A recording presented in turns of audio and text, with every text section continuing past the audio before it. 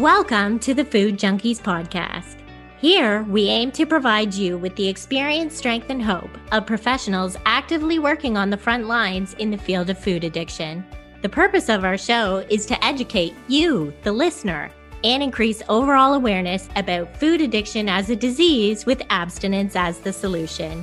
Here, we talk about all things recovery. Most importantly, how to thrive rather than just survive.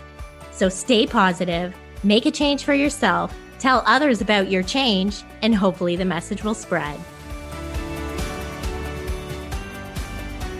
Today, we are speaking to Michelle Hearn. Michelle is a registered and licensed dietitian with 11 years of experience as a clinical acute care dietitian, lead dietitian in psychiatric care, and outpatient dietitian. While practicing inpatient and outpatient care in the hospital setting, Michelle discovered a disheartening connection between the high carbohydrate, low fat, quote unquote, sugar in moderation, nutrition guidelines she was required to teach, and the rapidly declining health of her patients. Michelle believes in food addiction, which makes her an outlier in her field.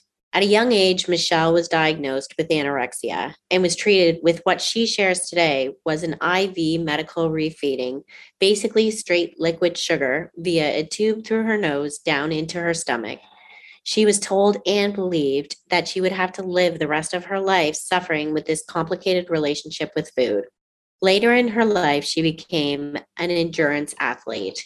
In 2019, Michelle decided to follow a low-carb, high-fat, high-animal protein diet to see if it would alleviate severe muscle pain she was experiencing. Not only was her muscle pain gone in a matter of weeks, her decades of anxiety began to fade. After years of struggling with anorexia, she also discovered that eating this way helped alleviate some of her eating disorder symptoms. As a dietitian, she found herself in the dietitian's dilemma. What to do with her new knowledge of recovery in the face of information she was expected to teach her clients, to eat addictive, refined carbs in moderation. So Michelle wrote the book, The Dietitian's Dilemma. In it, she details how the current nutrition guidelines came into existence and advocates a low-carbohydrate, animal-based way of eating as an option for individuals struggling with diabetes, mental disorders, eating disorders, and heart disease. Today, she shares her experience working in the field and trying to shake things up at low-carb events. Like Michelle, Molly and I have found that a lot of individuals we work with struggle with both eating disorders and food addiction. So we have created a group specifically for you, full of peers, a community to support you, and us to help guide you along. We do a 1-hour group coaching session on Mondays at 11 a.m. Eastern Standard Time. The link for the group is on our podcast website, www.foodjunkiespodcast.com. This is another great informative episode. Enjoy the show. Well, thank you again so much, Michelle, for being here today with us on the Food Junkies podcast. Let's just jump right in. And we're just curious to know if you're willing to share. Will you give us your personal story and how did you get to where you are today? What was your aha moment? All the good stuff. Yeah. Yeah. So I'll try to give you the Reader's Digest version. So, my health journey basically began when I was 12. When I was 12, I was diagnosed with anorexia. I was about 5 feet tall and 57 pounds. So I was in inpatient treatment for 2 months, immediately put on the standard American diet, fed a 24-hour tube feeding system. The tube feed ingredients back then were maltodextrin, corn syrup, soy protein, and canola oil. The tube feed ingredients today are maltodextrin, corn, same thing 25 years later. Put on 7 different medications. I was told I was just, hey, you know what? I did become weight restored, but I was told that you're probably going to have problems your whole life with food. You may have racing thoughts around food, anxiety, all these issues. So even as a young person, I was kind of having to be mentally prepared that, okay, I'm just going to have to become a high functioning, anxious eating disorder person. And, I went through school. I decided to become a dietitian because you kind of want to know, like, what is going on in my body? Is there anything I can do to where I'm not going to have these racing thoughts? Is this really like my destiny? Right. And as I became a dietitian, you go get your 4-year degree and you get into an internship. There were just things in the internship that didn't really make sense. Like, for example, we would go see a patient with severe diabetes and my preceptor would say, okay, we're going to put them on a diet where they eat 75 grams of carbs per meal and 7 or 15 per snack. And I was like, well, wait, I thought they had high blood sugar. Well, yeah. Well, shouldn't they eat less carbs? Oh, no. They need carbs. Everyone needs lots of carbs, Michelle. We'll teach them that and then teach them how to manage it with insulin. And I was like, I remember being like, oh, but you're new, you're a student.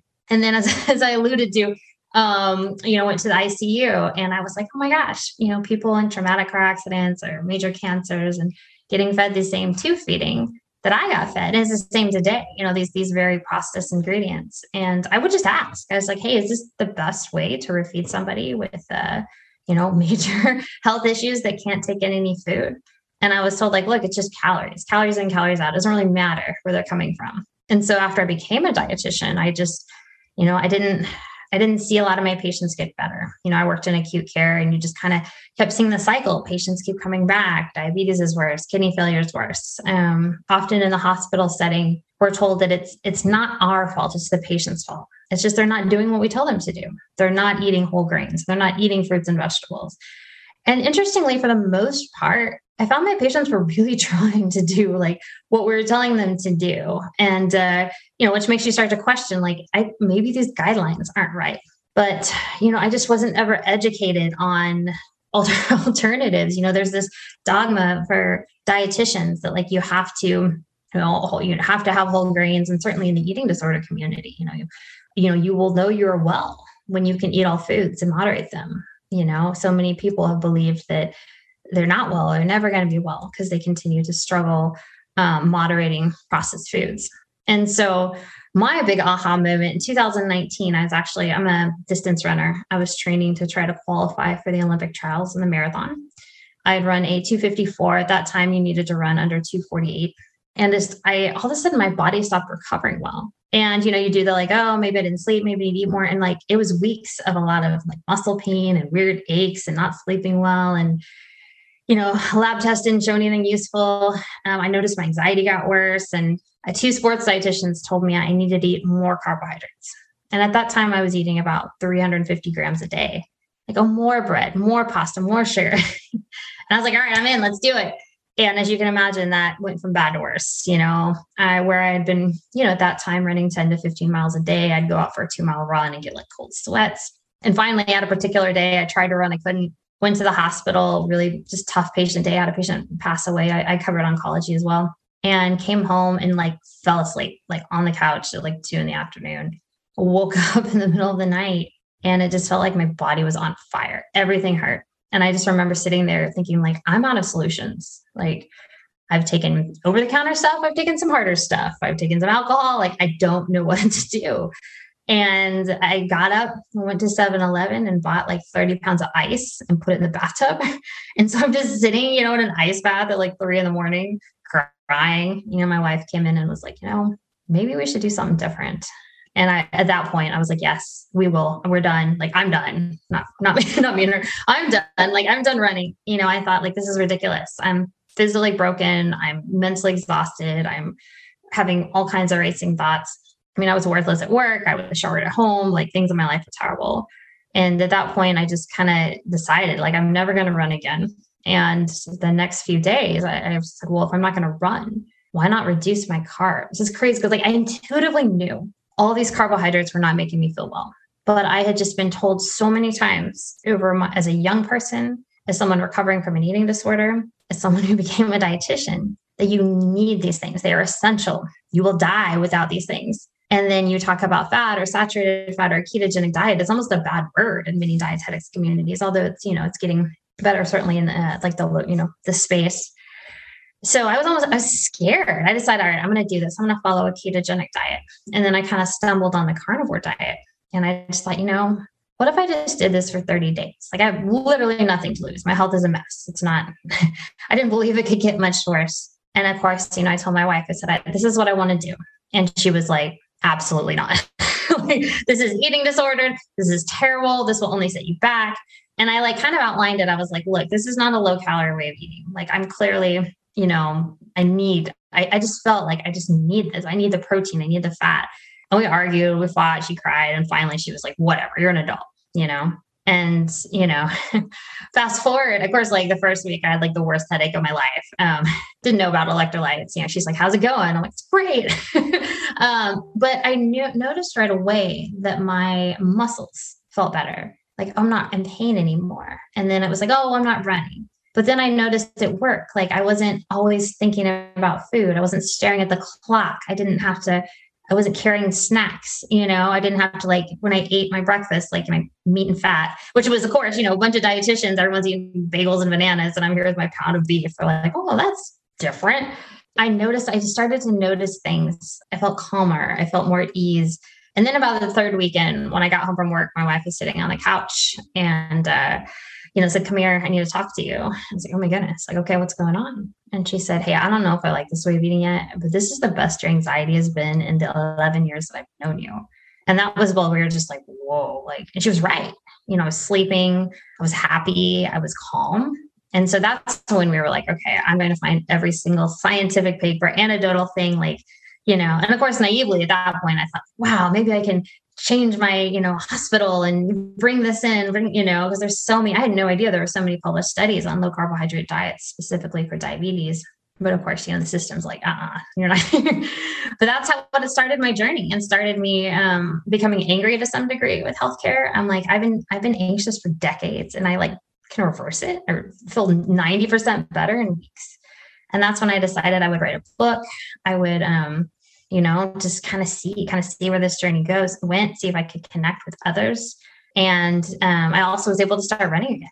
It's something I thought would never happen. So I'm grateful. I'm hopeful, for the future. And I'm also, just honored to be sharing my story. So I'm interested to know, in your opinion, do you feel like eating disorder, or do you identify as eating disorder, or maybe there was some level of carbohydrate addiction? Do you believe in food addiction? What are your thoughts around those issues? Yeah. I personally don't identify as I wouldn't tell someone I'm anorexic. I'd say, I suffered from anorexia. Yeah. Because I don't feel like, I guess you could get real scientific about it. I certainly don't fit the DSM-5 with all the symptoms, but I definitely felt like for most of my life, if you had asked me in 2019, I would have been like, oh yeah, I'm a recovering anorexic. I think about food every goddamn day, all the time. It's constantly running through my head. Should I not, but I don't feel that way anymore. I absolutely believe in food addiction. And, early on in my dietetics career, I was told it did not exist. I was told it was an excuse for people to overeat, people are lazy.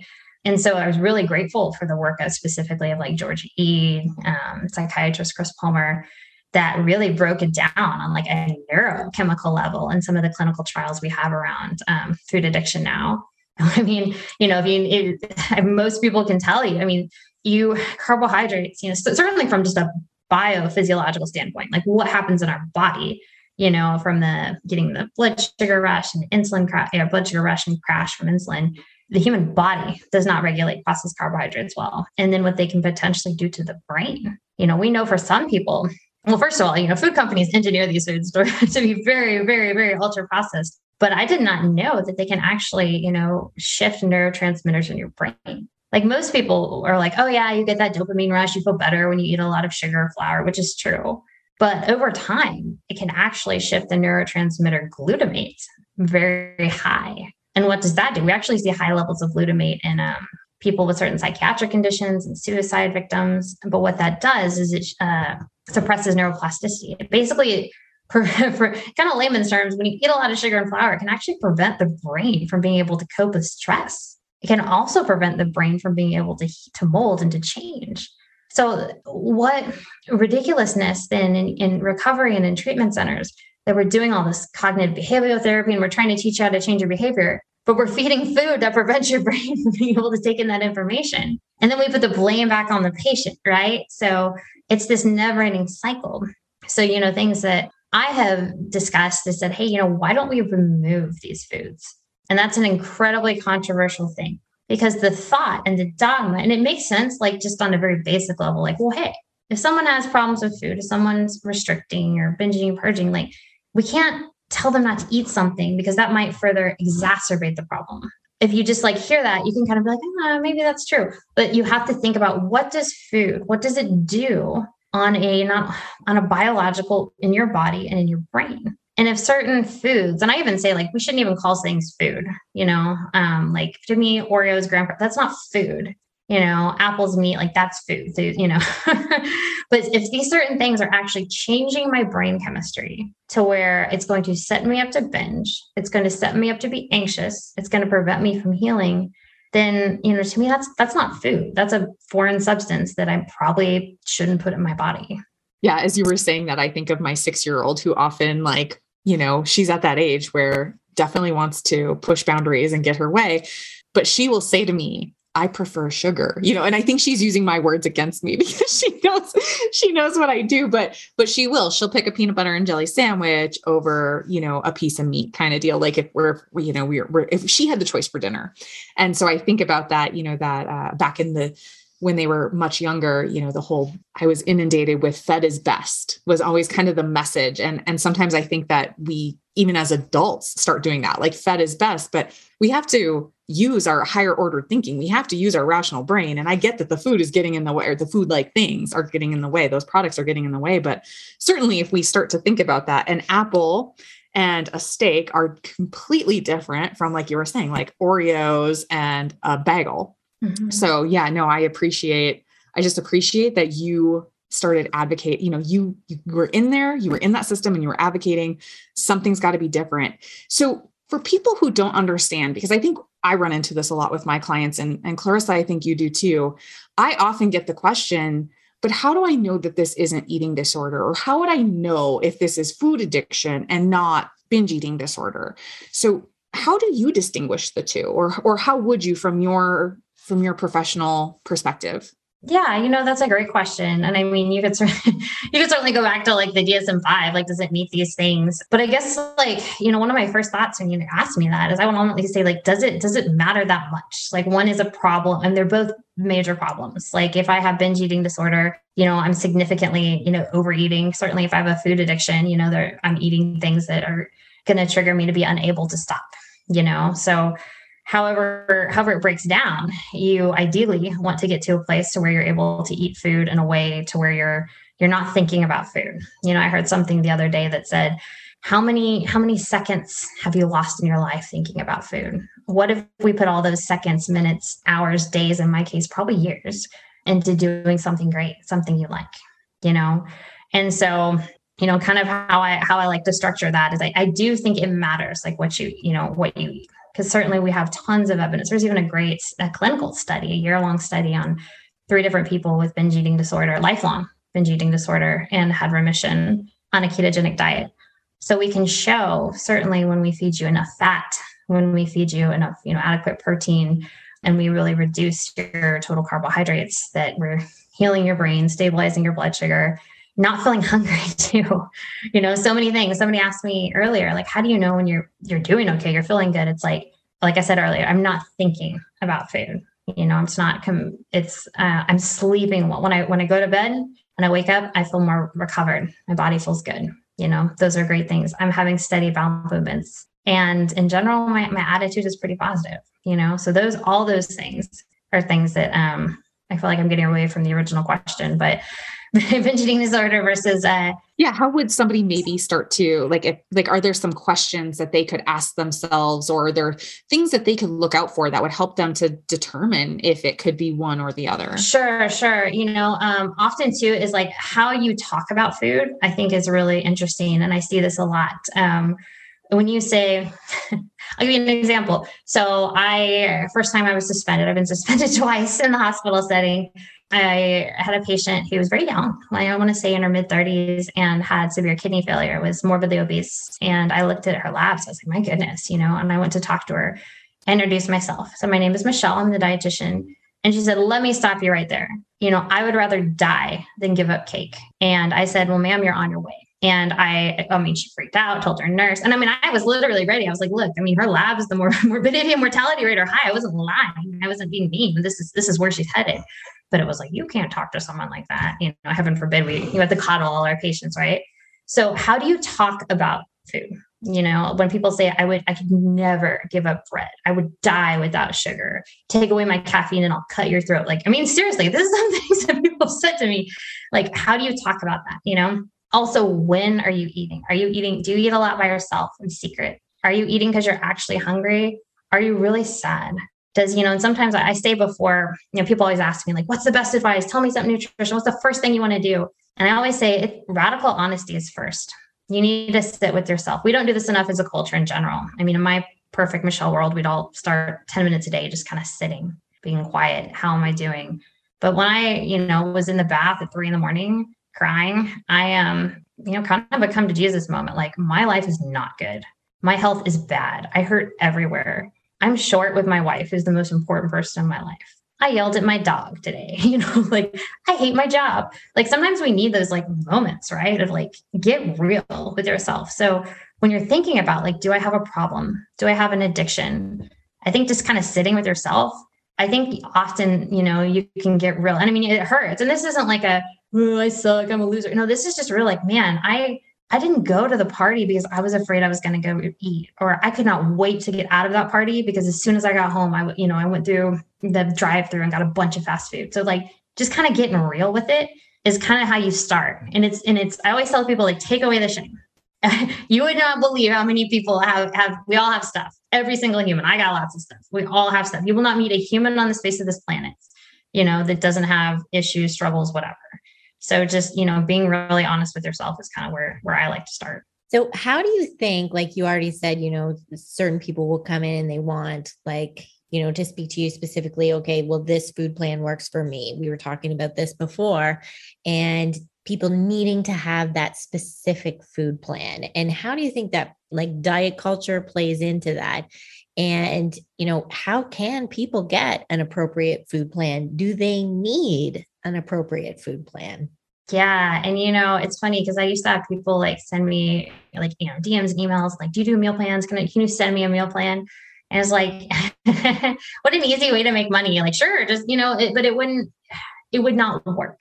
And there's a big difference between like, here are some concepts, but when you get down to a food plan, specific food plans, like the human body, it's not a calculator. It's not like, and that's why I think some of the MyFitnessPal stuff, can be so arbitrary, because it's not like, wow, I ate 2,000 calories today. It's great. Or I'm going to lose weight, gain weight. That's not how the human body works. It's not this. We know that it has so much more to do with, hormones and different components, and how different foods have different impacts. Obviously, 200 calories of butter has a different impact than 200 calories of Coca-Cola, right? So, kind of how I like to do it. And anytime I work with somebody, it's like, we're going to talk about, what are your goals and where you're at, and I can certainly teach you some basic concepts that I think apply to most humans, being that I feel like most people, don't get nearly enough fat.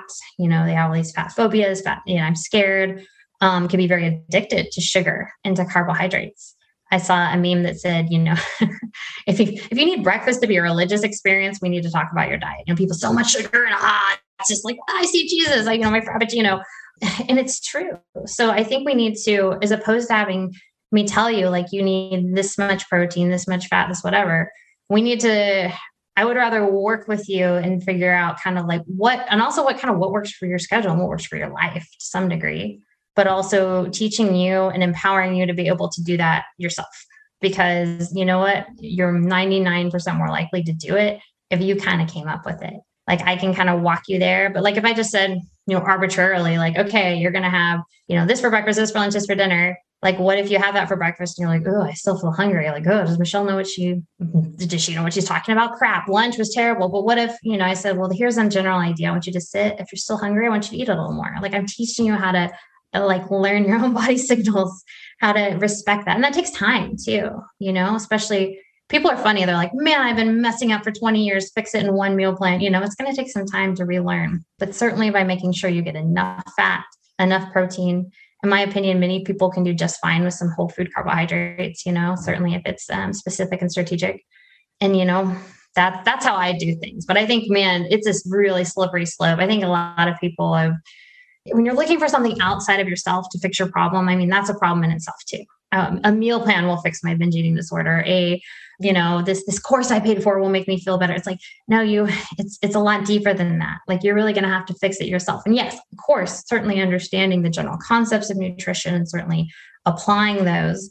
but it's, there's no specific meal plan that, sorry, people, that's and it's not going to work. And then it won't even work for you the same time. Like, let's say miraculously, something I did for somebody was working, how I eat today is different than how I ate in 2020, and it evolves. I'm an athlete. It evolves on my training. It can evolve on stress. It can evolve on jobs. And what if I had a meal plan? I'm like, oh God, I'm still hungry, but my meal plan says I'm done eating, or maybe I'm not that hungry, So being able to, for food to just be one more thing in your life, like, oh, I ate, I'm hungry, I'm full now, I'm good, move on, versus this kind of obsession with following a certain plan or even a perfect macros, I think is a little silly.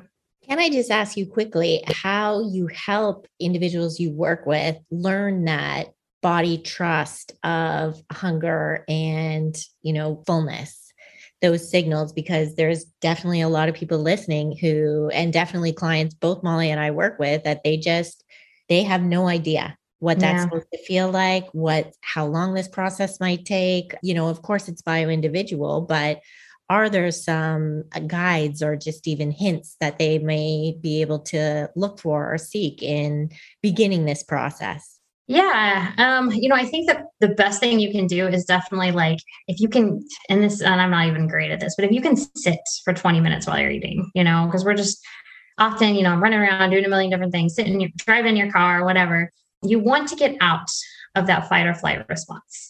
And in America, we live in the fight or flight response. So it's like, oh my God, I've got to get my kids to work. I'm eating. And it's like, was I hungry? Was I not? And it's so easy to overeat because your body is constantly thinking that we're chasing a tiger, right? So you also need to be digesting food properly. I would imagine most people in our culture don't digest.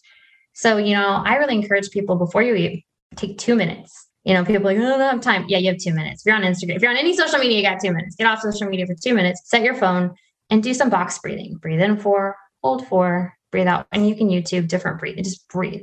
That's telling our body, I'm safe, I'm calm, I'm ready to eat. So then, eating your meal, if you can, while it's quiet, while whatever, can be really helpful. That, I think, people just get more in touch. Also, like, tasting the food. I mean, I was totally guilty of just about like, I got to get to work, and you're just as quickly as possible.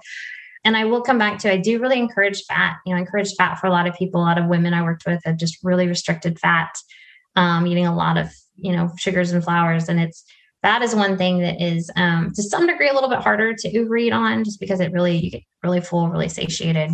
So I encourage that, and I also encourage people to honor circadian rhythms. I think that really helps, trying to get in the morning, get some light. I usually eat a lot of my protein in the evening, just because it can be a bit harder to digest, but you're going to be going to bed, you're going to be sleeping. So focusing more around some healthy fats during the day. And for me, I have carbohydrates around when I'm active in training. But for people, I really encourage, small amounts of carbohydrates, maybe when you're kind of more active or you're doing more active stuff. So yeah, that's kind of how I structure stuff. Yeah, thanks for that. Because I was going to ask, how is what you do with folks different than intuitive eating? But you just laid it out beautifully, because it's very different. But I think people hearing this, hear us saying things like honor what your body's telling you. And that sounds a lot like intuitive eating, when what we're really talking about is mindful eating and eating. Yes. And getting in touch with our body. I don't believe you can intuitively eat processed carbohydrates. Like, that is one thing that and I've read that book. And I think the concept, once again, that general concept sounds so great, right? And I don't think they were totally far away with just the general idea. Because yes, we want to be able to eat and be like, oh, I feel good, I'm full. But when you have people like, it is people's full-time job to make these processed foods created in labs with chemicals, to make them as addictive as possible, to make them as easy to overeat as possible. And I kind of think it's sick that in their marketing, they market it that way. Once you pop, you can't stop, bet you can't eat just one. Like, they are literally telling you, we have made this to where good luck, like, so yes, like, that's the difference. Is I feel like intuitive eating, and certainly in the eating disorder realm, it's like, oh, you should be able to eat one cookie or one cupcake or one whatever. Once again, I don't necessarily consider those things food. Where when you are eating fats and protein and, some whole food carbs, over time, your body will definitely be able to tell you, like, yeah, this is good. I feel like good. I had enough, Yeah. So thinking about all of that and really hearing how you work with clients, which I mean, sounds like you said, like really low carb or keto. Is low carb, is keto, are they just another diet contributing to diet culture? Or do you think that there's something different about those ways of eating that kind of smashes diet culture in some way? Well, yeah, you talk to most traditional dietitians and you say keto and they have a heart attack, they think it's just the worst thing in the world. But like, as I said earlier, that was the way of eating that they, utilized for the study, the clinical trial with people with binge eating disorder. So, we have shown ketogenic diets have shown so many different things. I mean, they just had a study with Alzheimer's that said like a ketogenic diet, positively impacted their, ability to do the life stuff. Like if a pill did that, you'd been all over the news. It would be bottled and sold, And from what I, studying evolution and studying how humans evolved, like most, certainly early humans were very low carb. You ate a lot of meat and fat, you ate, little tubers and vegetables and things that were seasonal. So no, I certainly don't believe it's a fad. And we've seen, we have clinical trials that you can start to reverse diabetes in as little as 14 days on a very low carbohydrate diet.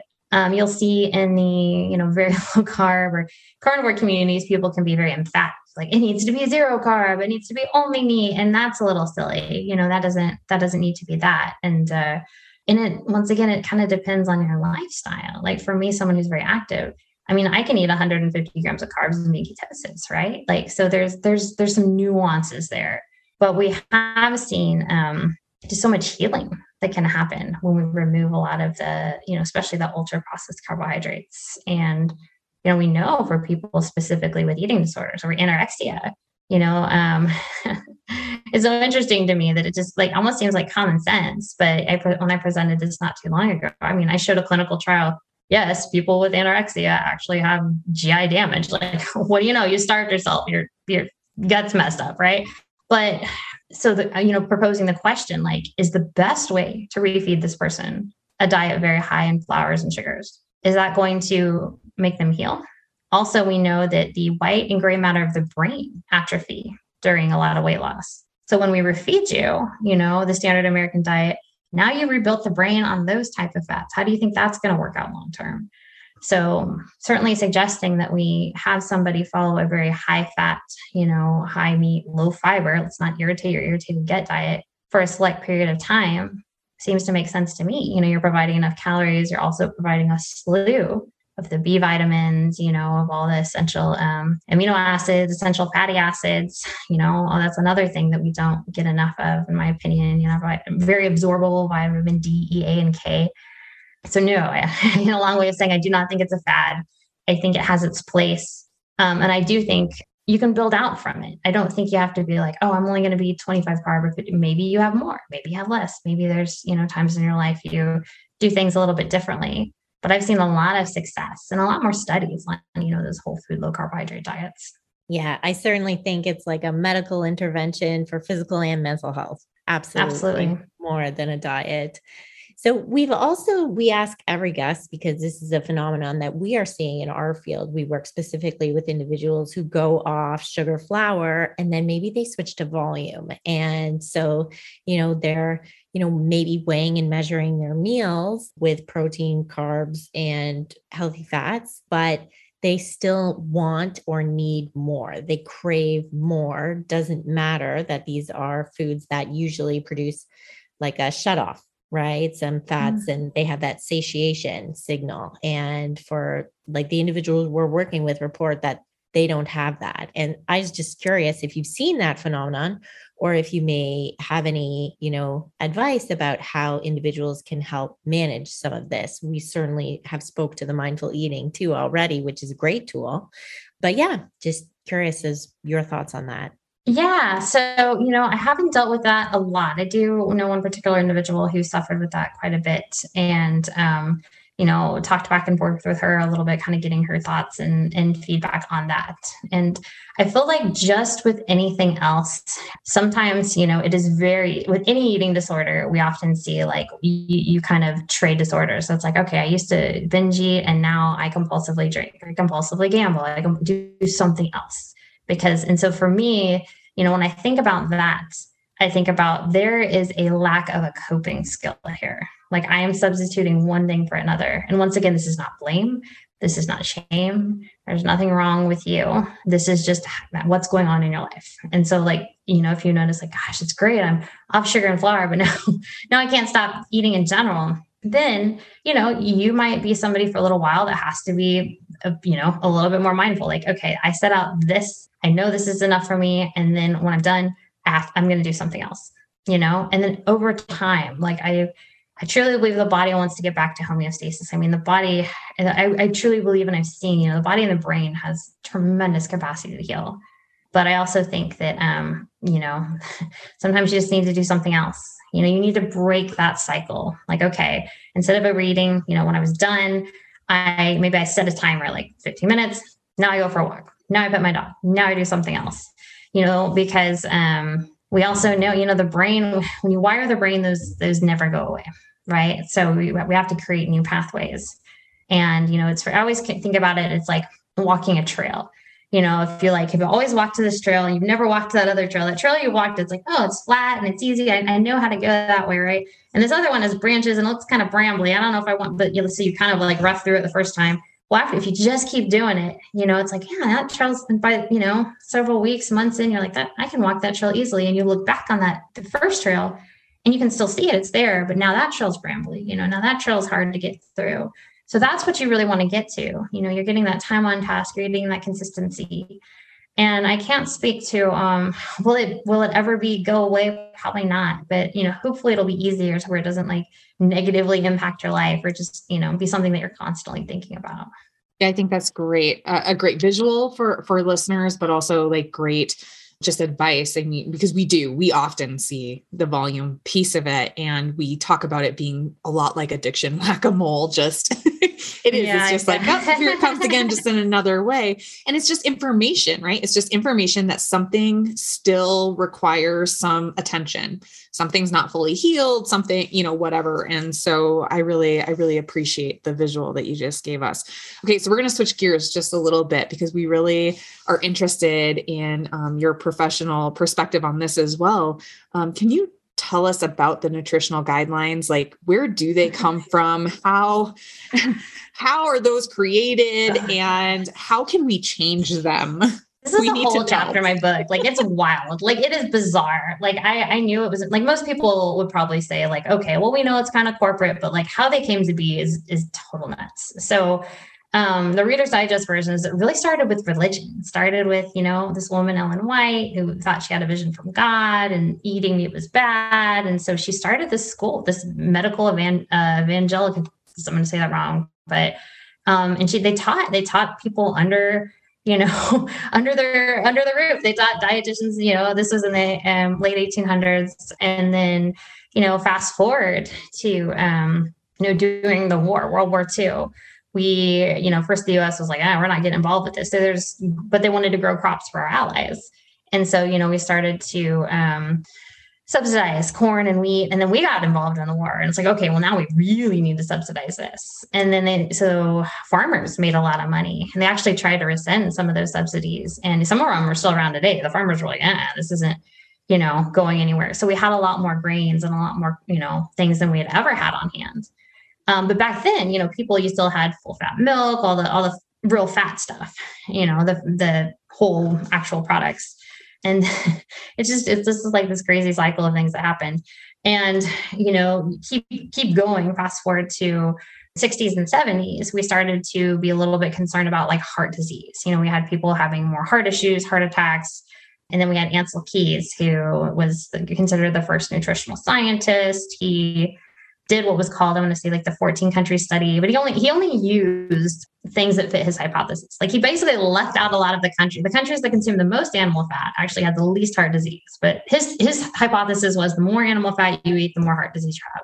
But when he didn't see that, he just posted half of his research. And so America was like, oh my gosh, like is fat bad? Should we be eating less fat? Oh my gosh, we're kind of freaking out. Then at the same time, we had President Nixon was in office and we had Vietnam going on and he wanted to be reelected and food prices were really high. And so he was like, well, crap, what do we do? And let's reduce food prices, So once again, he hired this guy, his name's Earl Butz. Can't make that name up. And he was like, well, let's subsidize farms. Let's have them more corn, everybody get corn. So they grew corn, and then corn started being added to things in the 70s. We had corn oil. Instead of tallow, we started frying things in corn oil. Corn was added to cereals, everything.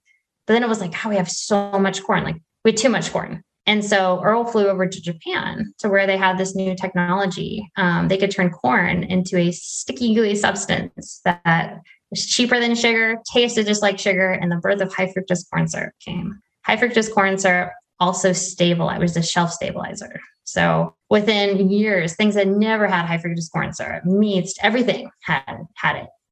And so now we had, fear of fats. We had all this sugar added to things. All the fat was being removed from products, and they're, adding more sugar.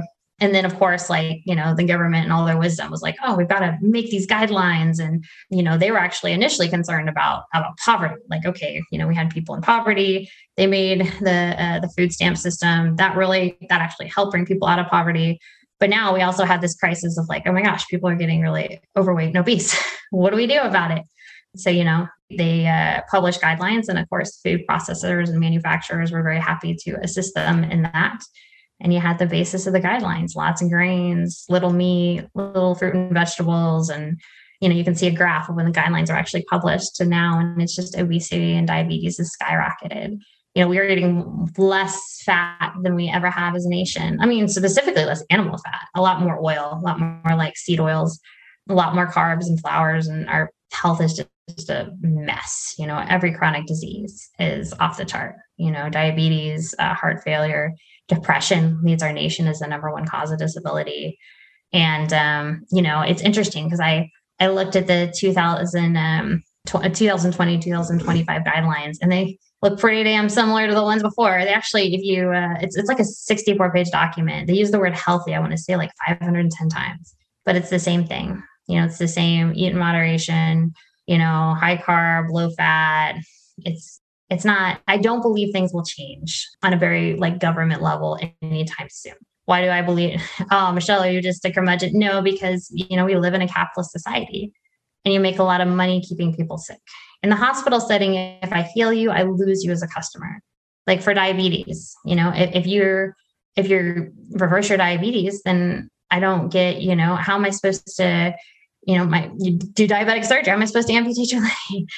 We can't heal people. You can't kill them or heal. I kill you, I lose you as a customer. I heal you, I lose you as a customer. I have to keep you perpetually sick. And that's a sad, hard truth that I think a lot of people really need to kind of wrap their arms around. So, but yeah, the nutrition guidelines, it's such a mess. And, the Academy of Nutrition, it used to be called the American Dietetics Association.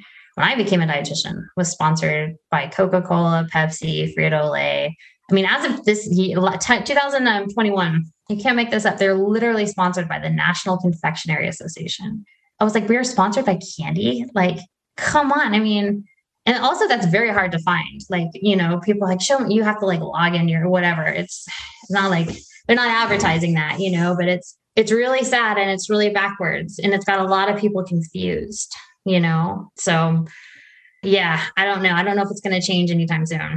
So maybe it's not about changing it so much as it's about ignoring it as noise and doing what's right for us and our individuality, whether that be more meat, more veg, more fat. Maybe it's more vegetarian, maybe it's more carnivore, wherever you fall on that spectrum, however you feel the best. Like you were saying before, it's going to change depending on needs, but maybe that's more the answer. I don't know. I mean, what is your take on that? What should we do about that? Should we be paying attention to the guidelines? Should we be trying to change them? Or should we say nuts to that? Do what you do this instead. Yeah. We need people like Nina Teicholz and Doug Reynolds, people that are really advocating for change. That woman has been hardcore advocating for change. But, I got to sit with Doug Reynolds, who was at the meeting trying to change policy. And he said they were literally scribbling on a pad when I was presenting my case. They didn't give a shit. They had already made it up. And I know, and it's common knowledge now that many of the people on those boards are also heavily invested in Coca-Cola and other things. So I don't necessarily want to say we don't need people in policy. That's not my thing. Y'all, whoever wants to do that, good, Godspeed. But what I think we all can do on an individual level is to really ignore that and say, that's just propaganda. that doesn't work, and just step back and use your common sense, take a product like cereal. It's supposed to be part of this complete breakfast. Like if I was making breakfast for my child, would I be fine taking a thing of flour and putting it in a blender with a thing of sugar, with canola oil, throw a vitamin pill in and dump artificial colors? Like I would never do that. Gross, but that's Lucky Charms, so just kind of using some of your own common sense. And then I think using what does the human body need? Like we know the human body runs really well and really efficiently on, fats.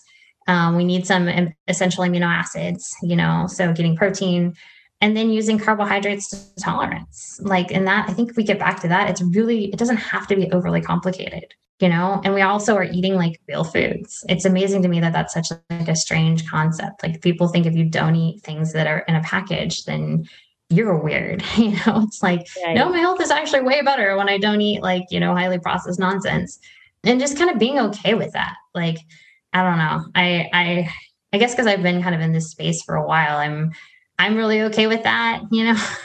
Some people still think that's weird. Yeah. It's like if we eat real food, we're being too restrictive, right? Yeah. That's the messaging. So you wrote the book, The Dietitian's Dilemma. And in this, you speak about your personal experience in working in this field and having different feelings. What you spoke about being suspended twice. Like what happens to dietitians if they offer low carb or no sugar food plans? You wouldn't be able to do it in a hospital setting. What I was told, it could literally, be a problem with insurance, the hospital could literally get in trouble. You could, top down, it would be that big of a deal. JCO could come and shut it down. You literally can't, you could get fired, you could have your license, but certainly in private practice, I'm encouraged to see people say what, I'm just going to do this on the side. Screw you guys. But that's incredibly hard to do. It's hard to start your own business and do things like this. And sometimes you even have to practice as a nutritionist, and depending on what state you live in, even if you have your full RD credentials, because it's not cheap to become an RD, between your internship and your education and all that stuff. So it's, and also you have just this years of dogma. So, sometimes there's something called cognitive dissonance. If I believe this evidence, then all the advice that I've been giving to people for years has been hurting people. And some people, it's easier just to be like, I don't want to deal with that. I don't want to face that, but yeah, RDs are really, not allowed. You could get in big trouble for doing that. Let the fired, suspended, just depending on your hospital regulations. So. Right. And you worked for a hospital. So what kind of happened in your personal situation once you got suspended? What did you end up doing with that? Yeah. So I, right around when all this was going down, I was actually supposed to even get my own floor. And this was in early 2020. And then COVID happened. And all of a sudden there were no more elective surgeries. And I was newer to the hospital. And so it was okay, we're going to cut your hours. And I was already kind of irritated with the system. All right. Oh, but Michelle, okay, we're going to put you in the call center. Don't worry. We're going to make sure you get hours. I was like, well, what do you mean the call center? They're like, oh, that's where patients, because we had a room service system. That's where they're going to call in and order food. And you don't do any dietetic work. You just have to plug in their orders. So for 8 hours a day, you're going to have people on diabetics call you and order chocolate cake and caramel macchiatos, and you just plug it in. Heart disease, we'll give them as many carbs as they want, as long as they don't have salt. That didn't last very long. And I was also, you're not allowed to tell people stuff, but, people would be like, well, what should I have? I'm like, oh, I'd fast. This is all nonsense, and then I would get in trouble. So that was a point, that's when every free moment I had, I was writing my book. My hours were already cut. I hated the call center. And then I, telling my wife, I got to find something else. I don't care what it is. I don't care how much of it. So, we're redoing our financials. Okay. And because I had dietitians reach out to me all the time and they're like, I'm stuck. I need this job. And so I empathize with you. I hear you. And so finally our financials got to a point that I was like, okay, I can take something making a lot less money. But then also, once again, COVID, a lot of people were losing their jobs. But there was a place in Portland, Oregon that was a breaking down animals, making sausages, looking for an entry level. And I was like, oh, pick me, I'll do it. And it was very healing because then that was kind of the beginning of my carnivore journey. And I was eating a lot of meat. And so I got to meet a lot of farmers and I got to, work with meat. And it felt good to go from a position where I felt like as a dietitian, I was just giving mind numbing, not helpful advice to like, I'm working with my hands and I'm doing something I feel good about. And so, I've done that for a few seasons now. I enjoy it. I do it very part-time now. So I got a lot of other stuff going on, but I still go back it's seasonal work. And so, yeah, I mean, that's what I did. And I'm fortunate, that I've been able to publish the book and do a few other things. So I got a few irons in the fire now. So would you ever go back to the field? If they allowed me to teach, yes. That would be the only thing. I mean, because I get asked, because I'm on some Indeed list and they'll call me once a month, for something. And man, I tell you, it's hard because there was one position that was like, you would just have to go there once a week and they were going to pay you an astronomical amount of money. And I was like, can I actually teach though? Can I teach no, you have to teach the carb counting for diabetes. I'm like, I can't do it. And once again, this is no judgment. If somebody's in a position where they need this money or they need it, but like once you see it, you can't unsee it, Like there are times I would tell friends, like, man, I wish I had no conscience. Like if you just didn't have like a heart or conscience, because it's like Coca-Cola, they pay tons of money for their dietitians. But it's, life certainly isn't all about making money. Life's about doing things that, chasing your passion. Like that's what I tell people. Like the only thing I want to do is chase my passions in life and then help other people because my health has been restored. So it's kind of my gift of gratitude. And, as long as I can do that, and of course, you have to be able to afford your rent, other stuff, then that's what I'm going to keep doing.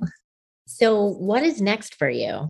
Oh my goodness. I feel like there's all on an athletic standpoint, I'm a ultra runner. I'm training for a race June 11th. I've got a 62-mile race out in the gorge in the Portland, Oregon. So that I'm really excited about. That's actually taking up quite a bit of my time right now. I probably am not going to write another book. Hopefully I never have that much free time. It was a wonderful process, but it's a lot too. I am going to be at KetoCon. So in Austin, Texas, I'll be there. And then I will be at Low Carb USA in San Diego. And then we'll see what else happens from there. I do the nutrition consults through the ketogenic lifestyle coaching. And we currently have a puppy that is 6.5 months old. So Jackson is wonderful and time consuming as well. So where is the best place for our listeners to find you? Yeah, I'm very active on Instagram. It's at Run, Eat, Meet, Repeat. You can even send me an email directly to my personal email through there. I try to get back to DMs, put on some, me and my wife do a few funny videos on there, but try to do some, nutrition education things on there as well. I also have a website, thedietitiansdilemma.net. And then my book, The Dietitian's Dilemma, is on Amazon. We have a paperback, a Kindle, and the Audible. All right. Well, we have a signature question. So I'm going to try to make it a little more tailored to you too. So we typically would ask if you could tell a younger version of yourself something about food addiction, what would it be? But I would also like to include, recovery and low carb, keto, carnivore. I mean, I would like to just kind of include, if you could just go back in time and tell little Michelle something, or even just a few years ago, Michelle something, what would that be? Oh man, I almost got a little emotional thinking about it. Yeah, I think the thing that would have been most helpful to my teenage self, to my younger self, to my self who, relapsed quite a bit in my early teens and adolescence, would have been like, there is hope, there is peace, there's a really beautiful life on the other side of this. And I would never sit here and say like, wow, my life is perfect and I never struggle, but it's night and day compared to what it was. I was convinced, like I'd lived with, eating disordered thoughts, tendencies, behaviors, racing thoughts, 20 plus years. So I would tell you like, hang in there. It's going to get a lot better and a lot easier. You're going to have some wonderful people in your life that are really going to support you. And then if you trust the process. I've been very lucky and grateful that I have, reached out for help quite a bit in my life and my adolescence. And so, yeah, that, you're not going to be bound by those chains. Sometimes even when I'm running, I think about how when I was literally in chains. I mean, eating disorders, food addiction, it will control every aspect of your life. So there is life beyond that. There will be a time that you can eat and won't even think about it. There will be a time when you'll be hanging out with someone. You're going to just be able to focus on what you're doing. You're going to be able to be actively involved. I feel like for so much of my life, I was just on the sideline, I was there, but I wasn't mentally there. I was thinking about food or something else, So I think that would have made me happy and excited. Like, just knowing that there is a day that food isn't going to run my life. So yes, that's definitely what I would say. Thank you so much, Michelle, for being here. And thank you. That was such a hopeful, inspiring message. And I know I appreciated it so much. I imagine everyone who's listening just loved it as well. Well, thank you guys. Thank you so much for having me on. Thanks for joining us this week on Food Junkies, Recovery from Food Addiction. Make sure to join our Facebook group, Sugar Free for Life support group, I'm Sweet Enough. You can subscribe to our show in iTunes or Stitchers. That way you'll never miss an episode. While you're at it, if you found value in this show, we'd appreciate a rating on iTunes. Or if you'd simply tell a friend about the show, that would help us out too. Don't forget to pick up your copy of Dr. Tarman's book, Food Junkies, which is available on Amazon. If you have any additional questions, both Molly and Clarissa are food addiction professionals and work one-on-one with clients. You can find their websites and email addresses in the show notes. Be sure to tune in every Friday when our new episodes drop. As Vera loves to say, the power is ours.